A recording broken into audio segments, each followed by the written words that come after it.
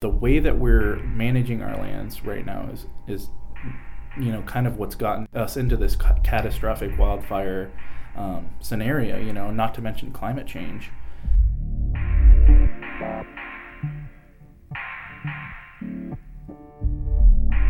Hi, I'm Issa reporting for Climate Justice Network.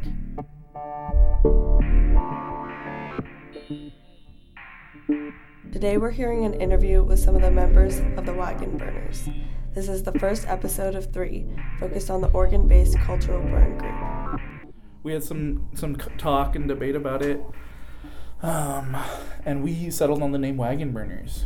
And I think we want to burn down that rhetoric of, folks wanting to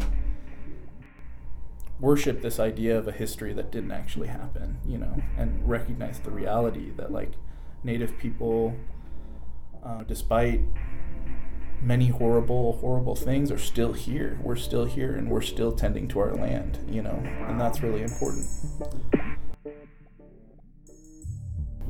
Yeah, my name is Jesse Kidd. I'm an enrolled member of the Chinook Indian Nation. I also use she, her pronouns. Hey, I'm Bo Johnson. I'm a part of the Wagon Burners burn crew, and I'm an enrolled Siletz tribal member. Hey, I'm Dean. I'm Navajo and Wallapai. Yeah, I'm excited to be here. My first podcast, so this is cool.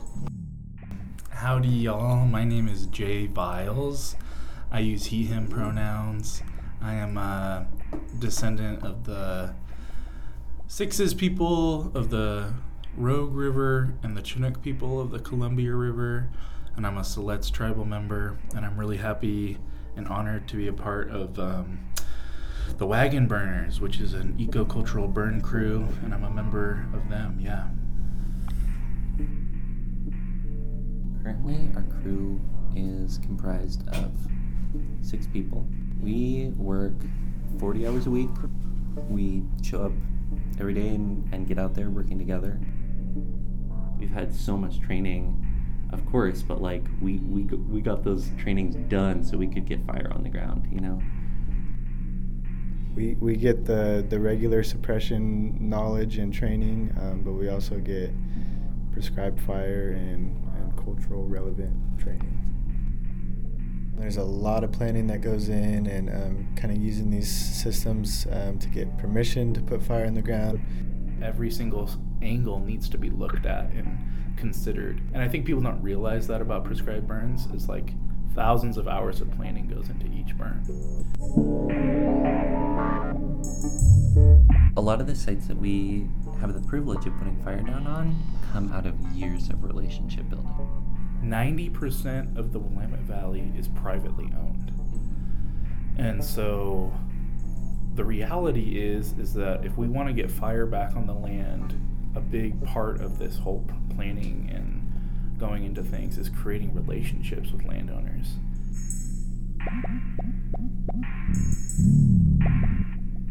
I would say in general there's a burn season or a burn window.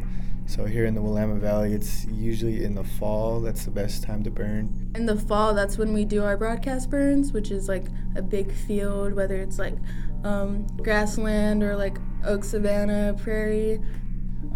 Wintertime, a lot of burn piling. Was it spring? Yeah, we were doing a lot of seeding, a lot of burn piles instead of broadcast burning. It's been so humbling to go to all these spots that we did burn and seed and see all this life and wildflowers coming in. And it's cool seeing the land remember fire and seeing it remember and reacting in such a positive, good way. When we're gonna put fire on the ground, we take time to discuss every day how we think that should best look, and provide people space to pray and to offer songs or medicine or whatever feels most appropriate. We try and make sure that the people lighting the first, putting the first flames down are folks that are either from that territory originally or nearest to. Because we focus on cultural burning and not really, it is prescribed burning, but we do cultural burning. We went to a training not too long ago, and we weren't able to do a burn our way, have a little, cultural aspect to it. We didn't have time to pray or any of that special stuff that we hold, close to us.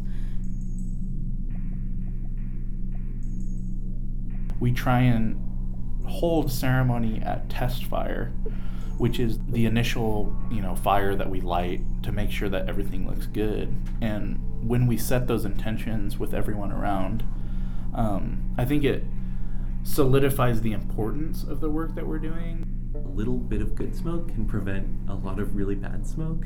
Let's take a deep breath right before we get fire on the ground. Let's really be in our bodies and present in this moment, and be knowing what we're doing. Something I like to say is fire is step 0 in creating a relationship with the land, right? You're clearing it out for new growth. It's kind of a opportunity for rebirth in this spot and that you're connecting with.